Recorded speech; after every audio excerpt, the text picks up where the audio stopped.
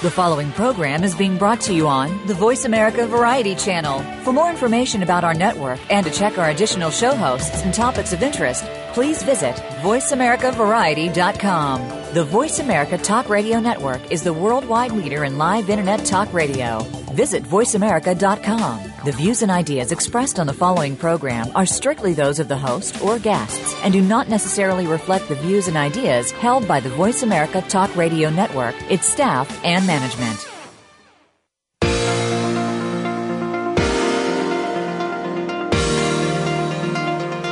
Welcome to Good Morning New York Real Estate with Vince Rocco. Our show is all about the exciting world of real estate, and in particular, how it relates to the lucrative New York market. But if you're not planning a real estate transaction in New York, we still have plenty of information that you can use no matter where you are. Now, here's your host, Vince Rocco. Good morning, everybody. Welcome to Good Morning New York. Yet again, it is Tuesday, April 14th, and I'm your host, Vince Rocco, and we are coming to you live from Blast Off Studios in Times Square in New York. We had another last-minute change this morning. Our featured guest will not be here today, so we're going to see if we can reschedule him for later in the month. Big night out last night for a lot of people here in New York, so no surprise. But anyway, my panel is here, and I wanted to say good morning to Ivy Ray. Good morning, sir. To Deborah Hoffman, and to Phil Horrigan. Good morning. And to Niall Lundgren. How are you all this morning? Good. Doing well. Good morning. Well, good. Good morning. Excellent. So How are you? Missy? I'm doing very well, thank you. I was also out last night with a friend from my company, and we had just a few too many martinis last night, so my head is a little foggy. But you made it. And I heard rumor that I made it. Yes, Yeah, I did, and someone else can't. I heard rumor that you bought some really expensive cream on the way home. Yes, I did. Vince is glowing this morning. Yeah. Literally. Sort of, literally. But anyway, the price tag was not fun. But anyway, I wanted to ask you, Ivy, you just came back from the jungle, and although we spoke about going to Tulum in Mexico, which is, of course, my favorite place in the world, tell us where you were and what happened. Wow, I think in a nutshell, it undid me. I had an extraordinary villa right at the mouth of the rainforest. It just in Costa Rica. Manuel Antonio. I'm saying it backwards. In Costa Rica. Wow. And incredible hosts who were there if I needed them and non-existent if I didn't. And the monkeys and the sounds and the smells and just everything that you can possibly imagine that would be supportive of you unplugging and completely letting go. I had potentially the best time of my life. And let me ask you something, because Big this claim. is something that keeps me out of the jungle, and I smile about this because friends have been trying to do this with me forever, but are there wild monkeys? And are there things that crawl into your room and, steal jewelry and knock you out? No, I think if you're going to kind of rough it there, good luck. I'm not a camper. I'm not a rougher and I'm not a camper, so this is why I get concerned. I lived in a 1,400 square foot villa all by myself. Wow. That was an extraordinary home that is furnished with Balinese antiques and pieces from Thailand. It is, I'll show you photos. It was, everything about it was 5-star. And yet you are on your own and by yourself unless you need, and then everything is available at your beck and call. Is it near the water? It's the really cool way to do it. You close to the water? I was a 10-minute drive from the ocean. I was at the borderline. You can see the line for the rainforest. So I was in the rainforest. I had my own pool. I had my own. And the walls are all like sliding, gorgeous paneled doors. And, of course, there's an alarm system if you're afraid. You can hire security to be like down at the end of the driveway. And you've got the SUV because you cannot get up to where I am without. But you didn't feel insecure or unsafe at all? Not for a second, other than the inside of me that had to be unwound from being in New York my whole life. Right. I scared good. myself more than the jungle did. And yes, there are monkeys, 3 different species, and they were around me all the time. It is unbelievable. And toucans and sloths and every bird and but there's not a lot of insect. It's just perfect. I will tell you a quick story. A friend of mine went to Costa Rica a couple of years ago. I laugh because I think it's a hysterical story, and also why I am not going there. But she went with another girlfriend, and they spent a week in the jungle, and they had a resort type room like you just explained, and they were told to sleep with the windows closed because in the middle of the night you never know who may come in animal wise. So she's woken up in the middle of the night because she heard a noise, and a monkey had climbed in the window and was rifling through her jewelry and was actually stealing her jewelry. And this woman has lots of very fine and expensive jewelry. And interestingly, the monkey knew exactly what it wanted and was going to get all the rings and the watches and the diamonds. And she ran after this monkey, which she was told not to do, and started attacking the monkey, saying, "Give me back my jewelry. You cannot get out of the window with my jewelry." I kid you not. And I said to her, "You should not have done that." She said, "But he's not going to run away with my diamonds." I'm like, okay. Oh, my God, what a funny story. Well, the moral of that It's is you the true don't live story. in a place without screens. Well, You know, I if mean, they tell you to close your windows, whether it's screens or not, close your windows. Yeah. It's like, hello, we're trying. Like those trying to monkeys keep are that. trained in Costa Rica. I think they are. Probably. Right? Yes, probably. they I was are. just thinking that. Anyway, Rachel just joined us. Good morning, Rachel. Good How are you? morning. Good to see you. Hi. Thank you. Love you guys. All right. My So, family. We my love family, you. I know. You are. So anyway, let's talk about some real estate stuff. A prominent New York real estate attorney who specializes in representing ultra-high net worth foreign buyers, big talk all year, foreign buyers, uber wealthy people, has been suspended from practicing law after a Manhattan court found there was evidence to suggest he mishandled clients' funds and that he refused to cooperate with the investigation. For our listening audience, what does this mean? And what did he do? I mean, we don't have to get into the specifics of it, but why would he, be in trouble for what they allege he did? What? Oh, we're all with bated breath right at our I'm microphones. looking at So all of let's you. all just let each other go. So I won't go first because I just spoke, but I got shit. No, Oops, I was just stuff going to to say. I was just going to say that I don't know the details. I don't know the details of the particular case, but just for the listening audience, an attorney theoretically has a lot of money at their disposal from clients, and the reason is because every time a buyer signs a contract, they take 10% of the purchase price. And it's deposited in an escrow account. That's right. It's deposited in an escrow account. It's supposed to not be mingled with any other funds. So when these attorneys get in trouble, it's because they're taking some client's money and they're using it for other purposes other than it just sitting there waiting for the apartment to close. Also known as This- commingling. Commingling, Right. exactly. This one, the particular attorney, we are sent lists for the listening audience. If I can say this, Vince, we're sent lists, each of us on the panel, as to what it is that we might cover on each radio show. Vince often, pulls rabbits out of the hat, and we have surprises. But this particular story, we didn't have any names. We just were sort of metaphorically given the example that attorneys can and have the potential and do behave badly. Sure. So some of us kind of used those words and looked up what story this might have been referring to. And I happen to know the man. And I think, Niall and I were speaking before the show that what you have just mentioned is very true. And this particular gentleman, as I'm sure with many, not only has like maybe 6 counts already founded against him, one small of which is commingling funds. So I think for people who are living outside of the New York area, to put it a little more in what they might understand, is outside of New York, you put down what's called earnest money, maybe Correct. 5% of the purchase, 10% of the purchase, and that later goes to the actual purchase price or to pay the brokers or something like that.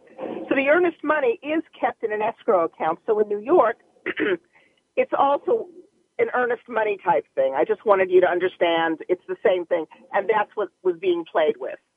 And it's important to understand, too, when you're dealing with an attorney who deals with international buyers, there's a lot of faith that those international buyers put into these attorneys. They're going to be wiring money from different countries. Right. A lot of times they're going to wire the whole amount to the attorney, and then he's going to be the one that's going to deal with that, not just escrow. So when you're dealing with these types of international plays, the attorney really, really matters. And if they're going to commingle funds or use funds for something else other than the exact purpose that it was wired or given to that attorney for, that could be a very big problem. So there's a number of different, scenarios, not just the commingling, where I think another one from the article was that he failed to after the proceeds of a sale, failed to give the proceeds back. So if they sold it for $1 million over what they had purchased it, didn't give the $1 million back. and he also has been cited for acquiescing his own purchase. Yeah, exactly. Serving Yeah. as the broker, Yeah. serving as the title person, serving as the every title. Bank because attorney, I know the like man. He's everybody. licensed in every direction. And then finish the story. What was it he did? This one is wild. Well, where he didn't give the funds back? No, the mortgage one. Oh, that where he put like a main loan as so he got a $1.9 million loan from a bank, but he didn't record it because he made a second loan for $500,000, which he recorded first as the primary loan, putting the larger loan of 1.9 as the subordinate. Yeah, which also is a problem. Yeah, just a little bit How of did one. he even last as long as he did? I have no And he idea. has been in the question. industry forever, and he was huge with international buyers, which is something that is set up very differently for the listening audience. As Niall was saying, you know, you have all of these relationships, you have all of this time going on when you've got buyers that are in your pocket, in your sphere, in New York City. The international thing is, as you said, there's a tremendous amount of trust involved. And he cockily said, you know, yeah, we get wires. People show up with suitcases. Yeah. So these people, you know, I'll say one thing. We would love to think that we can trust our doctors, our attorneys, our policemen. And it's just really a wild time on earth is all I've got to say. And there's a lot of leeway in real estate as well, where we're in essence unmandated. You know, you've got to, you know, choose your people well. And that's why we always give 3 recommendations. Always don't ever just give one attorney name, one contractor name. Yeah. And this is a clear case of why, because he affected a lot of relationships with brokers because people do blame the broker for a recommendation. Oh, absolutely. So I do, you know, it's just crazy that The this goes fallout on. on this is huge. Absolutely. Yeah, as we Indirectly. always say, you know, throughout our discussions every week, you know, the broker is always in, you know, by nature of what we do, we're always in the middle of the deal and the transaction. So when something does go wrong in the transaction, in this particular case, a cuckoo attorney, you know, somewhere along the line, the finger's going to get pointed to us as you recommended him or you referred him or whatever. So, you know, Rachel's point, in anything that we recommend, or anyone we recommend rather, it's always 2 or 3 or 4. I mean, you know, unless you've worked with somebody so many times and you know exactly what they're going to do for your client, it's really a tough road. So you got to be mindful of what we are doing by way of recommendation. We're going to take a break. We have to go to listen to some commercials, but we will be back. We are listening to Good Morning New York on the Voice America Variety Channel. We'll be right back. Streaming live, the leader in Internet talk radio, voiceamerica.com. Put Blue Realty Group to work for you. Blue Realty Group is a full-service luxury real estate brokerage firm in Manhattan. With our global reach, unrivaled marketing capabilities, and veteran team, Blue serves some of the world's most exclusive and high-profile buyers and sellers. Visit us today at BlueRealtyGroup.com. At Blue Realty Group, we feel that people matter and results count. Our mission with you is to meet and deliver expectations to drive the results you want. We're ready now. Visit BlueRealtyGroup.com. That's BLURealtyGroup.com. The Internet's #1 talk station. #1 talk station. VoiceAmerica.com.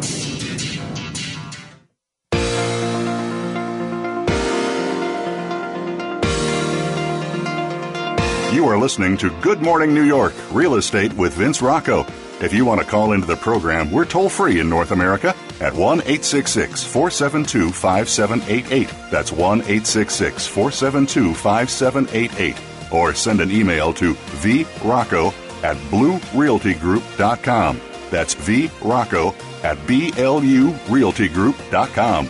Now, back to the show. All right, everybody, we're back, and we were talking about an attorney who recently got in trouble by commingling funds and using his clients' funds for personal use or whatever. On the heels of that, an attorney says that dealing with neighbor noise or complaints about it is a standard issue of city living. It is a very common problem. Sometimes you hear from people who are complaining about the noise and sometimes the people who are supposedly causing it. As such, there's a long line of court cases about this issue, and it's pretty much accepted law that you have to put up with a certain amount of noise as long as it is not unreasonably loud or happening during hours when people would be sleeping. How common is this issue, and do you hear about this in your business? I can go on and on about my nasty neighbor upstairs, but I'm going to keep quiet for a minute. Anybody, because I'm going to bang her own heels on her head.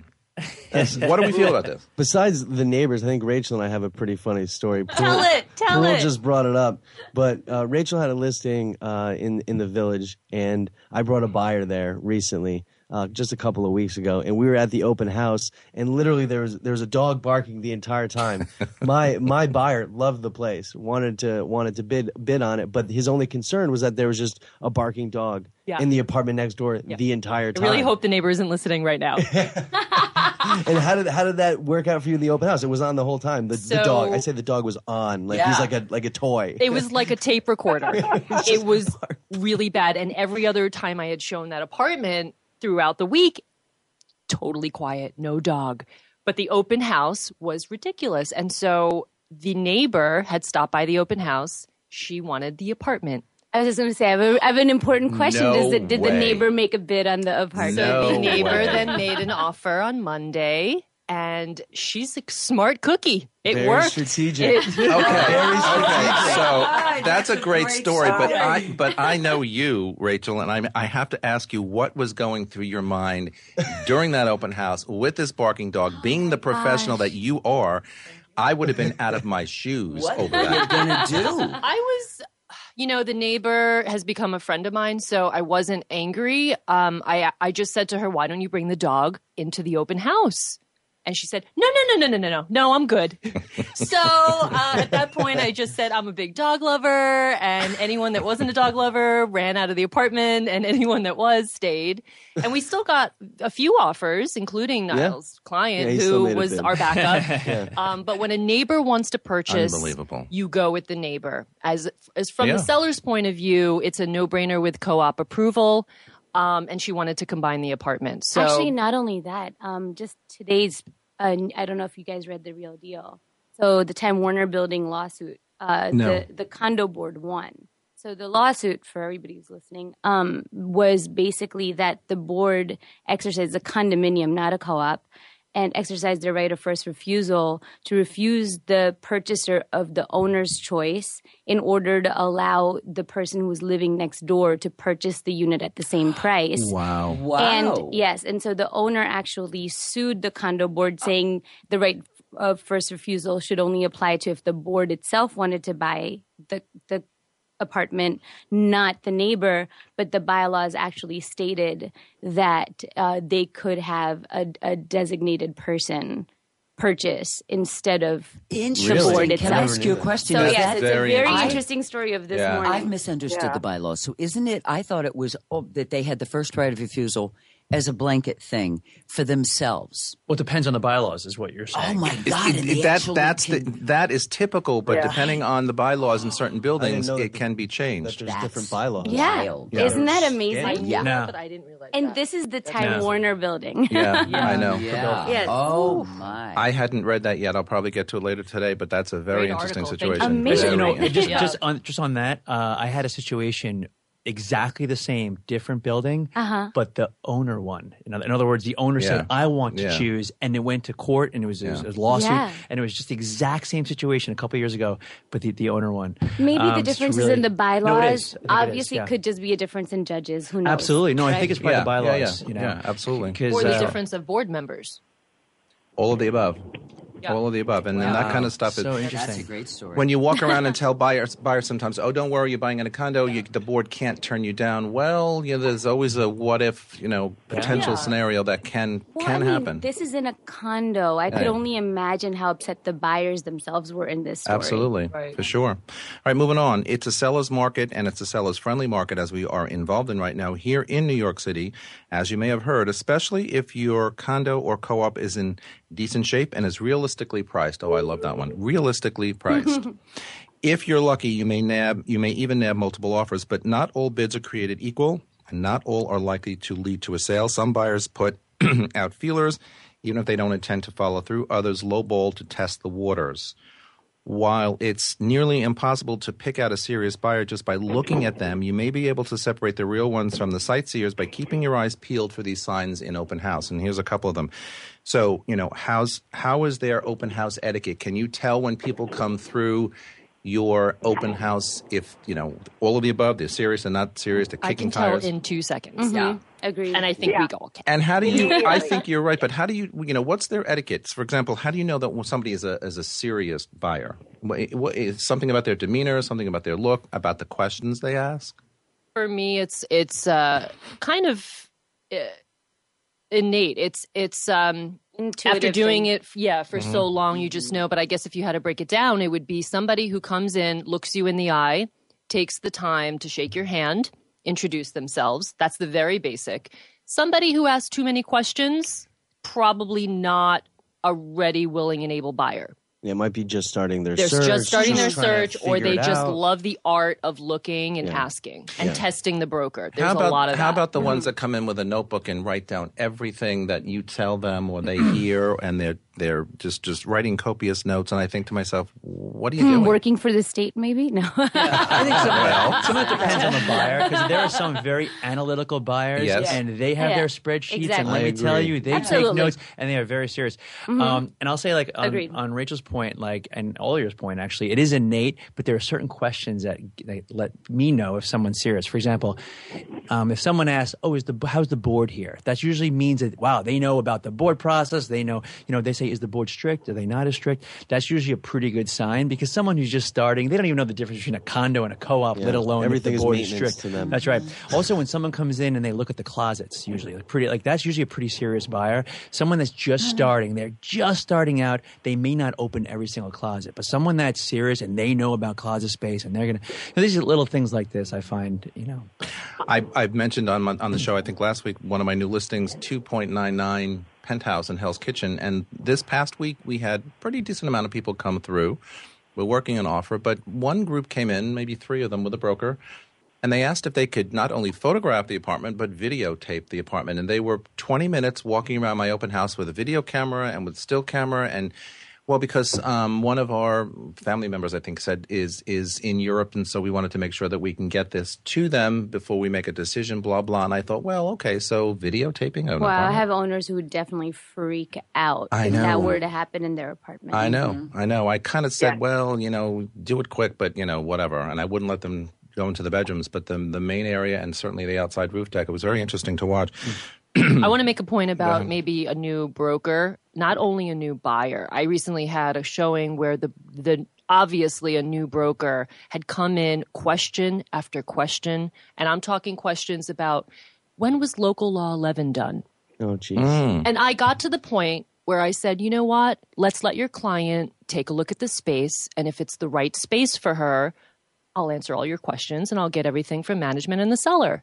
But there's, for all the new brokers out there, I think that's a really valid point that we can all agree on, that don't ask too many questions and try to look like a superstar in front of your client. Sometimes less is more. As a buyer's broker, I always say keep quiet. That's Yeah. right. Let the 100%. listing agent Yeah. do the talking. That's why they're listing the apartment. Yeah. You're not. And when they say things to you like, that's not right, or, when they try and talk around you, and I think, okay, quiet, enough, no more. I completely agree with you. Yeah, you have people like, can you explain the abatement? I mean, whatever. The new brokers they should be quiet. Yeah, Completely. absolutely. Do we ask if their finances are in order? At an open house, if somebody seems to be very serious or asking the right questions, as you all said before, do we go into at an open house, are you working with an attorney, or are your finances in order, or are you really prepared to do something? I never don't. do, because it's a public place. And this is the kind of thing where a lot of buyers are very squeamish, and it's hard getting the financial information out of them to begin with. So it's the kind of thing, if they're really interested, they are going to contact you within 24 to 48 hours afterwards, and then you get into it privately. Gotcha. Agreed. Or call the broker later or have a conversation offline, but definitely not at the open because most house. people aren't comfortable, and you really want the experience to be positive and not somewhere where they felt interrogated. It also depends on the deal. If you know that the deals, you have 3 bids out already and one's about to get an accepted offer, you could also, lead the buyer or the buyer's broker and say, hey, we're about to have a deal here. Are your finances in order? If you were to make a bid, this is where we stand. Does that work for you? Could you tell me a little bit more about your buyer? Sometimes you always always cross a line and you're more aggressive than you normally would be. Yeah, it depends on what's scenario, happening in the deal. I think everything really depends, but what Deborah said, I think really holds true as well. Yeah. Well, going back to also the original point that you brought up, Vince, which is in today's market, and with people making bids and the market being as insane as it is, how do you separate a little bit in terms of which offer do you accept? First of all, I mean, we do accept offers based on financials and who seems to have the strongest, just the strongest bid, so to speak, in a lot of other ways other than just money. But the fact of the matter is that right now, I mean, I know when I'm working with buyers right now, I'm putting in multiple bids because there's going to be multiple bids on the other end, and they're probably not going to get their first choice apartment. So it's been really important to sort of manage buyers' expectations and say, look, you like this one and you like this one, then let's bid on both.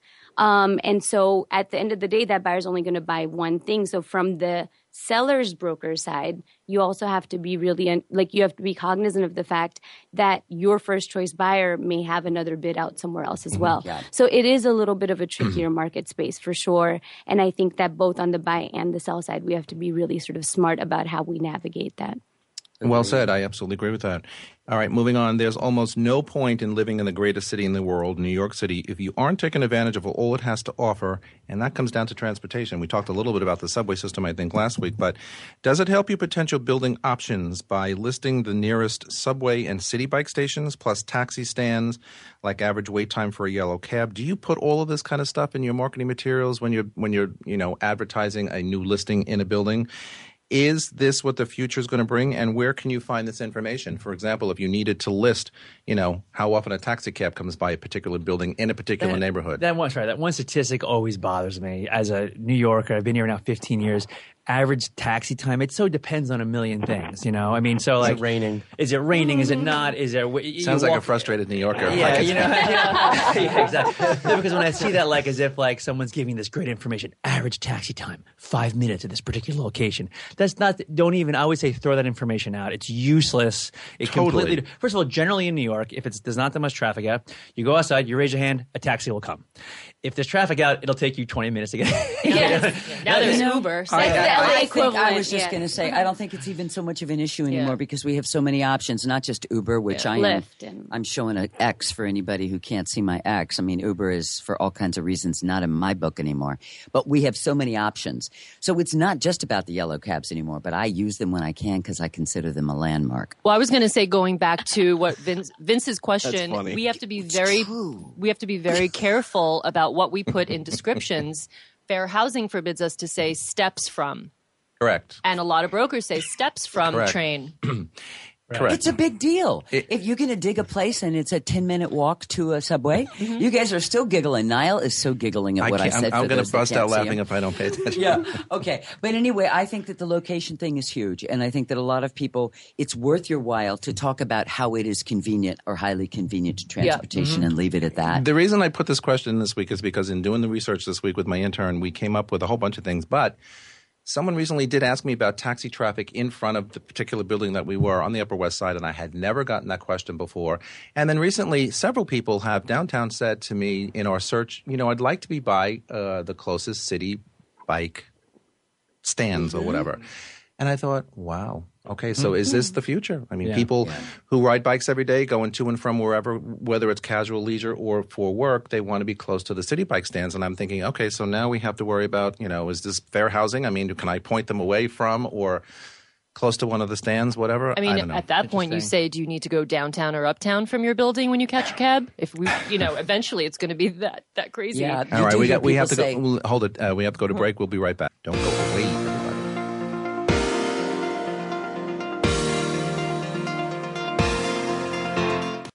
Stimulating talk gets those synapses in the brain firing really fast. All the time. The #1 internet talk station where your opinion counts. VoiceAmerica.com.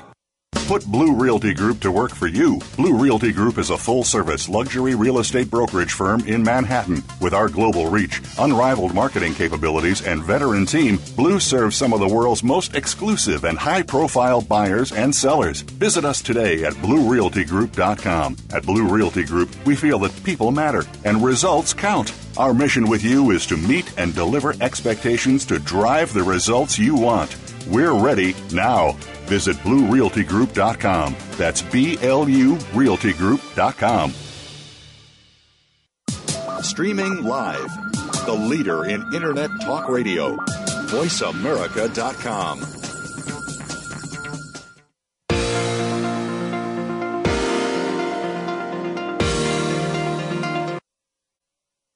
Streaming live. The leader in Internet talk radio. VoiceAmerica.com.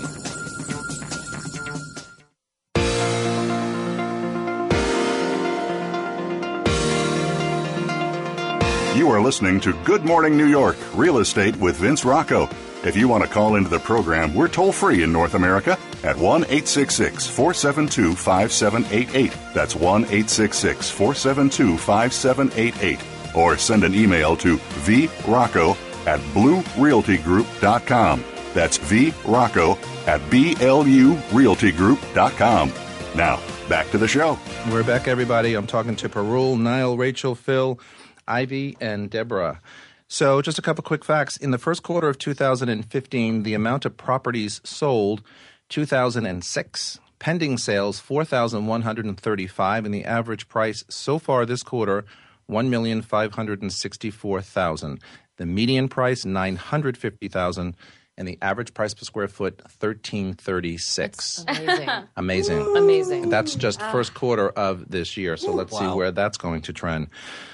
Okay, so a private tour of Central Park led by its official historian and photographer, premier seats at a basketball game, and a meet and greet with a former Knicks player, front-of-the-line access at a hot Manhattan nightclub, instant reservations at hard-to-get restaurants. These are just a few of the perks that luxury rental developers are using to woo new tenants and persuade current ones to renew their leases. With condo-like finishes in these buildings and sprawling amenity floors with rooftop pools, bowling alleys, and pet spas now prevalent in many high-end rentals, developers are hoping the VIP treatment will help set them apart from competition. I think we talked briefly about this a couple of weeks ago, but does this really help? I think it does. I don't know what the panel has to say about it. Agree. But New York, absolutely. it's all about exclusivity, right? You have like the Tunnel and Bridge crowd where they come and they go to their general spots, but the real New Yorkers, they go to VIP exclusive type places, right? You go to other cities, you could generally just walk in. So if, it's not just that they're giving tickets or giving, walks in Central Park with the guy that, is the official historian. It's a matter of the exclusivity and like creating a lifestyle around living in that particular rental building, I think, which is really important to create a community as well. And then everyone's kind of walking around, high-fiving people. Oh, you went to that game, you did this. It builds a little bit more than just, we have really nice finishes, etc. And then that emerging market turns into an established market. Yeah. Very quickly because of those amenities. Yes. Really good point, and that Rachel. community, that's why the community really does, and then the price per square foot goes up, and it's a whole new world. Williamsburg, look what happened with the Edge. Yep. Great example. Absolutely. Yeah. Yeah. I do want to say that I think the discerning New Yorker is not going to be sort of swayed by the bells and whistles and all of that stuff, that regardless of how cool a building is or all the perks that they're offering, it's all about the space. So, a real seasoned New Yorker is not going to be getting an apartment because there's all this stuff that goes along with it. Yes and no, because I'm working with a developer, and now he's looking in Westchester. That's really interesting for me. And as I was going through the numbers, I said to him, not only do you have to have a gym and a garage number one, number two, I would do a dog run. There is nowhere to walk your dog. Yeah. So I think that, yes, you're right for the most part, but there are instances where it's a completely unknown area and to draw those people in. Yeah. And especially not to ask for a broker fee. If the owner does a concession, the numbers are higher. As well with the amenities, it's a no-brainer. I mean, I think that the key points are demographic. Like, what demographic are you targeting? And two, if the location has specific needs, right? So I think that those two are the drivers as to whether these amenities really help or not. I was going to ask about the demographic. Good thing you brought that up, because my question there is, so there are people, as Niall said, who may like this, and there are people who Ivy said who, maybe not. It's more about the space. But the people who do like these very glitzy, high-end, super fabulous finished rentals, do they move over to purchasing an apartment similar to these rentals, or do they not at some point? I think they'd like to, but we have an issue in New York City about a lot of first-time buyers now with pricing. So often people get in these gorgeous rentals, and then what's available in their price point is going to be a step or two. I've actually had problem with some first-time buyers with that because they have this amazing view, okay building, like one of those Chelsea high-rises. Yep. So okay building, but great views, and they kind of get accustomed to having a certain amenity package. And all of a sudden, when they're looking to purchase, they say, well, I want a view that's like this, but in an equivalent price point. And really, it doesn't translate. As far as when you're purchasing a view versus renting a view, there's definitely a price disparity. All right, here's another one, and I'm an old-time New Yorker and a pet peeve of mine. So here's an old New York story. Your favorite dive bar, record shop, little Cuban restaurant, for example, gets turned into a Citibank or an Apple Bank on the corner, or a CVS or a Duane Reade. You pass through denial, anger, sometimes bargaining, depression. Stages. Yeah. The grieving stage. Then inevitably you settle into acceptance, okay? Because you think, all right, this big old city is not, I can't, control this.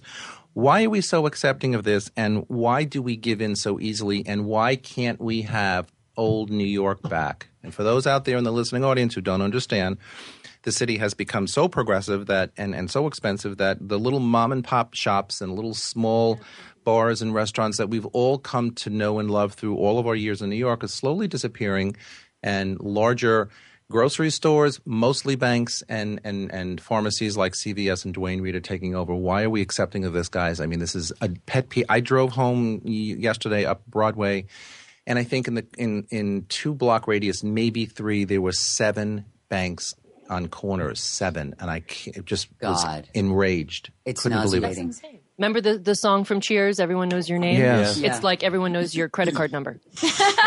That's what it's becoming. Yeah. It's so sad. It's really deep. I think that I have a strong opinion on this, and maybe some of the rest of you will as well. I think that, obviously change and evolution, emergence is what life does. And if you compare New York City to Rome or to Paris or to any of the other great cities, to Barcelona, to any of the great cities in the world, even Chicago, you will find that what they've done with the bringing in of the new is done so with discernment and respect for where they've come from and for the history of the city. And I am blown away at what we're doing. And everything that I took part in with my father when I was little is gone. Every bookstore, every music room I sang in growing up is gone. My son is 23. Almost everything that was our regular stuff for him is gone. Wow. The bagel shops, the diners, the bookstores. Landmarks preservation was supposed to take care of all this and really try to keep New York, New York. And when you read a lot of the hearings from landmarks preservation on certain buildings and certain neighborhoods, there's a lot of wiggle room now, depending who the developer is, what they're going to do. And it not only is it very sad, and I think it upsets us all, but I saw a whole discussion on Facebook this week which really upset me. Remember that tragic blast we had down on 2nd Avenue in East Village 2 weeks ago? And one of the businesses that's down there, which is wonderful, the Palm Street place, is talking about rebuilding, and they're looking for a new space because they're so afraid that corner is going to be bought by a developer and it won't be the same. So that's great that they're looking for a new place in the neighborhood. At the same time, and this really bothered me, there was a whole discussion on Facebook about B&H Dairy Restaurant, which has been there for 75 years, and this owner is wonderful. Even though they're really not damaged, they have a little smoke damage, they're a few buildings over, they are still paying their workers to come in. They want to reorder, but they started doing a crowdsourcing, Kickstarter fundraising to reopen, to keep the neighborhood what it is, which I think is wonderful. But it was amazing to see the comments of, oh, it must be a lousy business if they're doing that. And very few people really said, but this is the neighborhood. We have to keep it what it is. We have to keep a bit of the grittiness in New York and New York. I totally agree. Like I said at the start of this particular conversation, I'm an old time New Yorker, and I miss these things, and I look for them. And when I pass all of these banks or pharmacies or whatever that's giant, I just get really annoyed because I miss the old world. Listen, I mean, I've gone on record and saying, I can sell new development better than anybody. I've done it 4 times. I love it, and I think it's for some people. It's certainly not for everybody. But one of the things I have against the new development buildings is these tall glass skyscrapers just defacing the whole landscape of New York City. And for me, like again, being an old-time New Yorker, I miss that. I mean, there's merit to these buildings, and there's certainly a place for these buildings. But when you look at the skyline today compared to 20 years ago when I first really started noticing, I think, wow, it's really, really changed. I really think that the city needs to subsidize some of the rents for these mom and pop shops, especially the ones that have history, et cetera. Just the way we create low-income housing in the city, I think it's just as important to create sort of a subsidy that really helps these smaller business owners continue to keep New York. It's not a bad idea because, one of the big problems where, you're getting the Chase banks or the Bank of America is going in is because from a landlord perspective, and we're all sitting here as brokers, but if you own a building, you want, in terms of getting the most out of your building, you want an anchor tenant, someone like a big box retailer or a bank who it's a credit tenant, AAA mint, they're gonna literally pay the rent every single month on time, no questions asked. But then you have the smaller mom and pop shops who, something might happen in their family and then they have to loan their grandson in, Chicago, $100,000 and then, they paid 15 days late and then that hurts the landlord. So the subsidy thing is actually not a bad idea. I never really thought about it. I say spearhead it, young lady. It's really not a bad idea, and we should get to the point where maybe we start a movement for that because I think it's unbelievable. I think that people are going to start getting on board. And hopefully, it's not too late. It's never too late because we still have a lot left that could be erased. Not only that, I just was looking at this. Somebody sent me, because they know that how much I love pre-war and just like historical buildings and whatnot. And it was this whole email of all these buildings, or was it a New York Times? I saw it somewhere online, but I think it was a New York Times article that sort of showed all these landmark buildings that were just absolutely gorgeous that no longer exist. And it was these old photographs of all over New York. And I was watching, I was just looking at this and I was like, whoever thought that it was a good idea to let these buildings get torn down for the garbage that was put up afterwards, It's very interesting, and again, maybe there's something to be said for starting up some campaigns to get local governments to start subsidizing parole. That's an unbelievable idea, but you know what? We could certainly look at it and see what can happen. We're going to go to break. We will come back and finish our last segment. So don't go, everybody. Don't go away, everybody.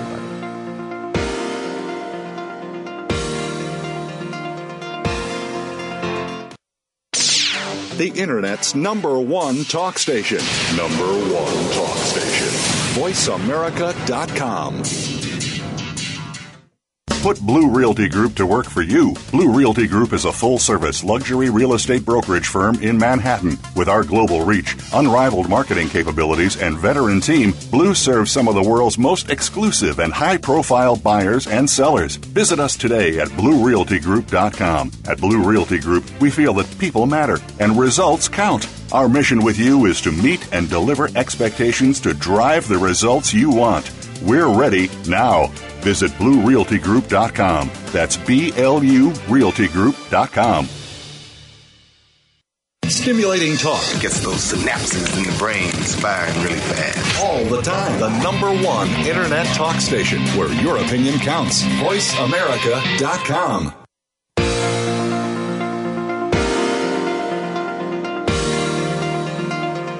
You are listening to Good Morning New York, Real Estate with Vince Rocco. If you want to call into the program, we're toll-free in North America at 1-866-472-5788. That's 1-866-472-5788. Or send an email to vrocco@bluerealtygroup.com.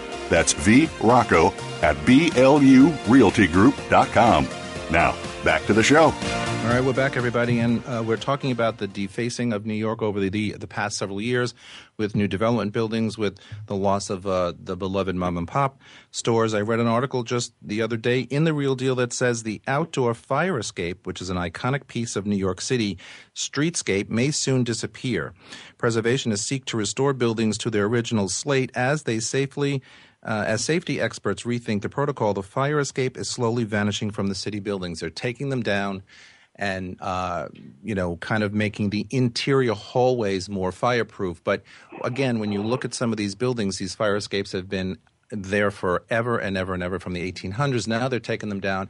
I have to question, though, with the safety experts, and I'm certainly not one, how safe is that? And is the interior hallway that becomes fireproof? What happens to the smoke? Smoke inhalation is what really kills people. Not only it's that, not. what if that's the side that there's a fire and you need another exit to get out? I mean, to me, it's a locational issue. Is that if the fire is something that prevents you from going out the front door, correct, then having the fire escape is very important. Yeah, and you don't have all the things that you have in luxury buildings in the walk-ups. You need the fire escapes. Yeah, I think you definitely. I mean, my apartment had a fire, and I didn't have to go through the fire escape, but I sure as hell would want the option. But as I said before, it's also about smoke inhalation, So you can go down a back staircase, but if it's filled with smoke, what's the point of that? At least out on a fire escape, you have outside air that can kind of combat. And you have firemen seeing you. And you have people seeing you. As with the recent one in the East Village, they couldn't get near the building. Everything was consumed from the inside out. Remember? They all stood there. Yeah. And the whole place was in flames. I just want to say one more thing that trips back to where we just were. So fire escapes are one of our... I'll use the term again, landmark. It's one of the visuals. Yeah. It gives you what New York is. Yeah. Water towers. Hello, young lady. You're about to say that too? The bottom line is, if they have no more function, which a lot of them aren't used anymore, are we just going to sterilize they're still beautiful. the city? That is my point. I love looking at them. Okay, so everyone in New York City that's rising and everybody out in the country, let's start doing something. New Yorkers are aggressive, proactive, and they have large mouths. If the city did a level of uprising, something could happen. And Deborah, Rachel and I were talking about this during the break. I said, the reason why I think that these things sort of vanish and then it becomes okay is because it's a generational issue. And every 25, 35 years, people who used to remember something are no longer around. Right.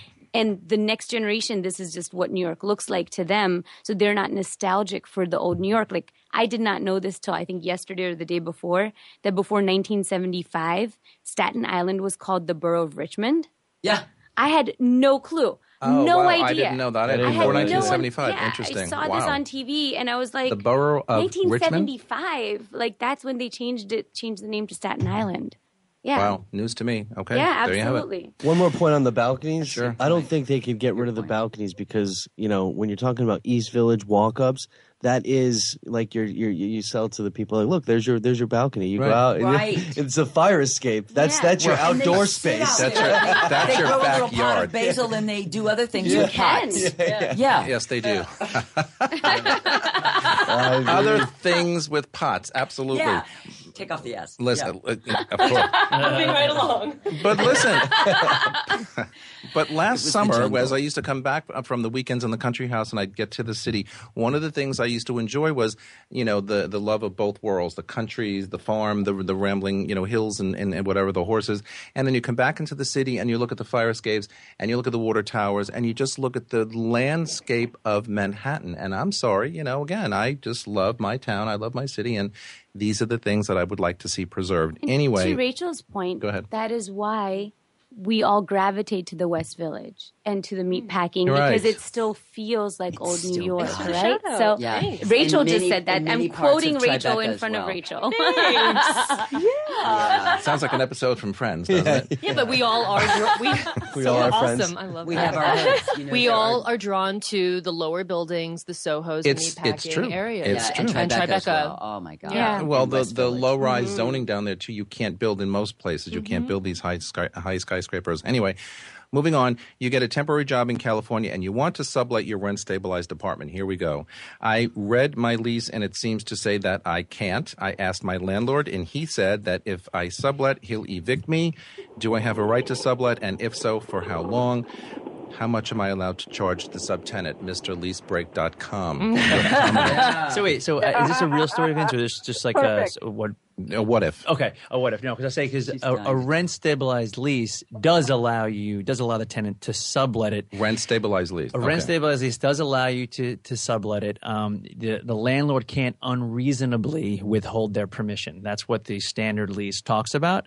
In terms of how much you could rent it for, I believe you could rent it for 10% more if it's furnished, I believe is what the clause is. Oh, really? Yeah, I believe if it's furnished, you could rent it for 10% more, and that's it. You can't go above that. Profit. Yeah, right. So, question to all of you, and Phil especially. But so how often does this come up? I mean, job transfer. First of all, we sign a rent stabilized lease or a fair market or market lease, whatever.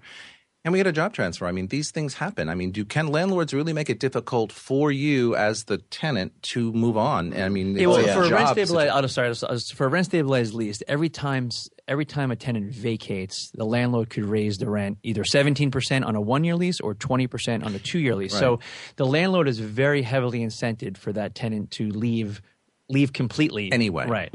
So the landlord can make your life difficult. I mean, really, because the truth is that the market in Manhattan moves so quickly. But the landlord could say, okay, I'll review the paperwork from this new tenant in 30 days, And they could do that. And they have every right to do that. And, of course, that just makes it very difficult. So I always get back to this, and people ask me, can I break my lease? The truth is, talk to your landlord first. Get your landlord's permission. If you don't have your landlord's permission, it's almost a non-starter because it's very, very difficult. You don't want to sue the landlord. It just gets very, very messy. Well, it's a very messy situation. Yeah, you got to work with your landlord. Some landlords are very friendly as long as you find a tenant to take over the lease, and they're not going to come out of pocket. They're okay with it, but they can make your life really difficult. If they feel like the rug is being taken out from them, they will get angry and they will kick you out. Right. In my experience, I just had something recently where they didn't tell the landlord and she's kicking them out in 30 days. Yeah. Now, if they just, as a courtesy, put a call into your landlord and say, FYI, my roommate's moving out, but I'm still here. Can I find another roommate? Most likely the landlord would work with you. Yeah. You have a contract with the landlord, ultimately. It's a contract. So if you want to break that contract or do something, talk to them, speak to them, email them, get in touch with them, work with them. Yeah. And wouldn't you recommend that when they do so and the landlord says yes, get it in writing? Get everything in writing. Yeah. You don't really know. Everything in real estate. Anywhere, I would assume, but most especially here in New York, should be in writing. Moving on, there are a million little tricks of the trade when it comes to getting a good sale price for your New York City apartment, but perhaps none is more important than the concept of co-broking, in which the seller's broker works with the buyer's broker to complete the sale rather than handling the entire thing themselves. What is the consensus here? Because this can be, you can go either way with this. So do you think, Ivy Ray is laughing, do you think you're in a better situation when you're selling with a co-broker or not? I mean, at the end of the day, we're looking to get the best price for our client who is the seller in this particular case. Yeah. I would just say something quickly that for the listening audience, if they're not considering this, that the traditional percentage on a sale is 6%, right? Commission. It was people, sorry. And there was a while where brokers were kind of, trying to get exclusive listings as the sales broker for less than that. But I think it's kind of eking back up to 6 being what it is that goes as commission split to the broker. So if you imagine that if you're the seller's broker and you sell this to direct buyers, I'm explaining this to the listening audience, you're going to get 6% of the purchase price as your commission. If you split, which means that if you sell to a buyer who is represented by another broker, you get 3%. So this incentive enters the mind of many a broker.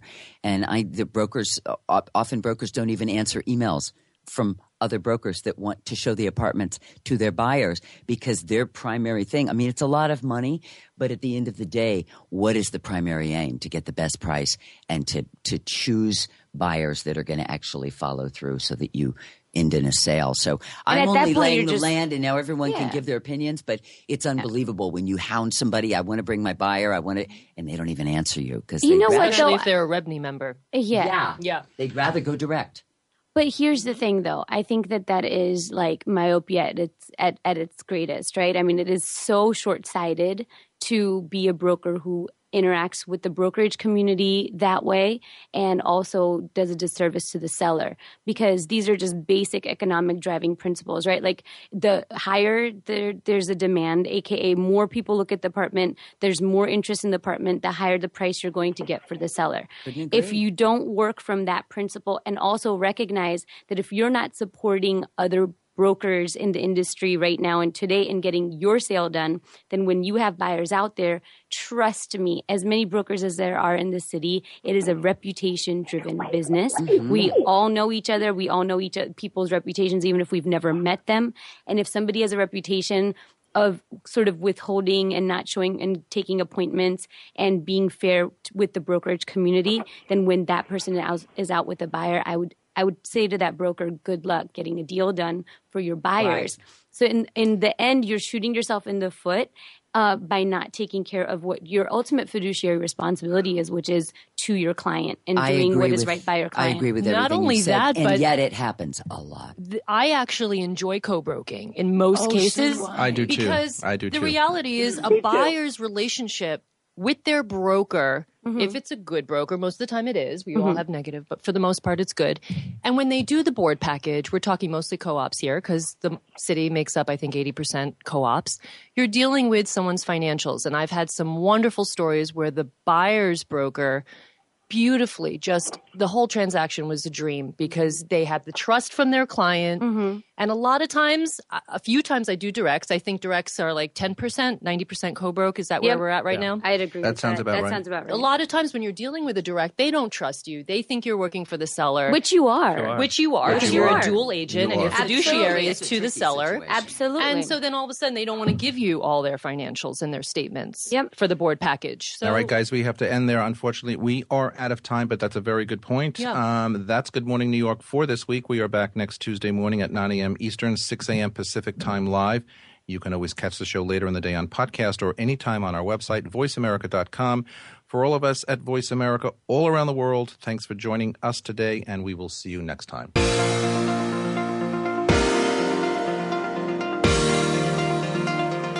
Thanks for tuning in this week. Please join us for another edition of Good Morning New York Real Estate with Vince Rocco next Tuesday at 9 a.m. Eastern Time, 6 a.m. Pacific Time on the Voice America Variety Channel. Here's hoping all of your transactions are successful ones.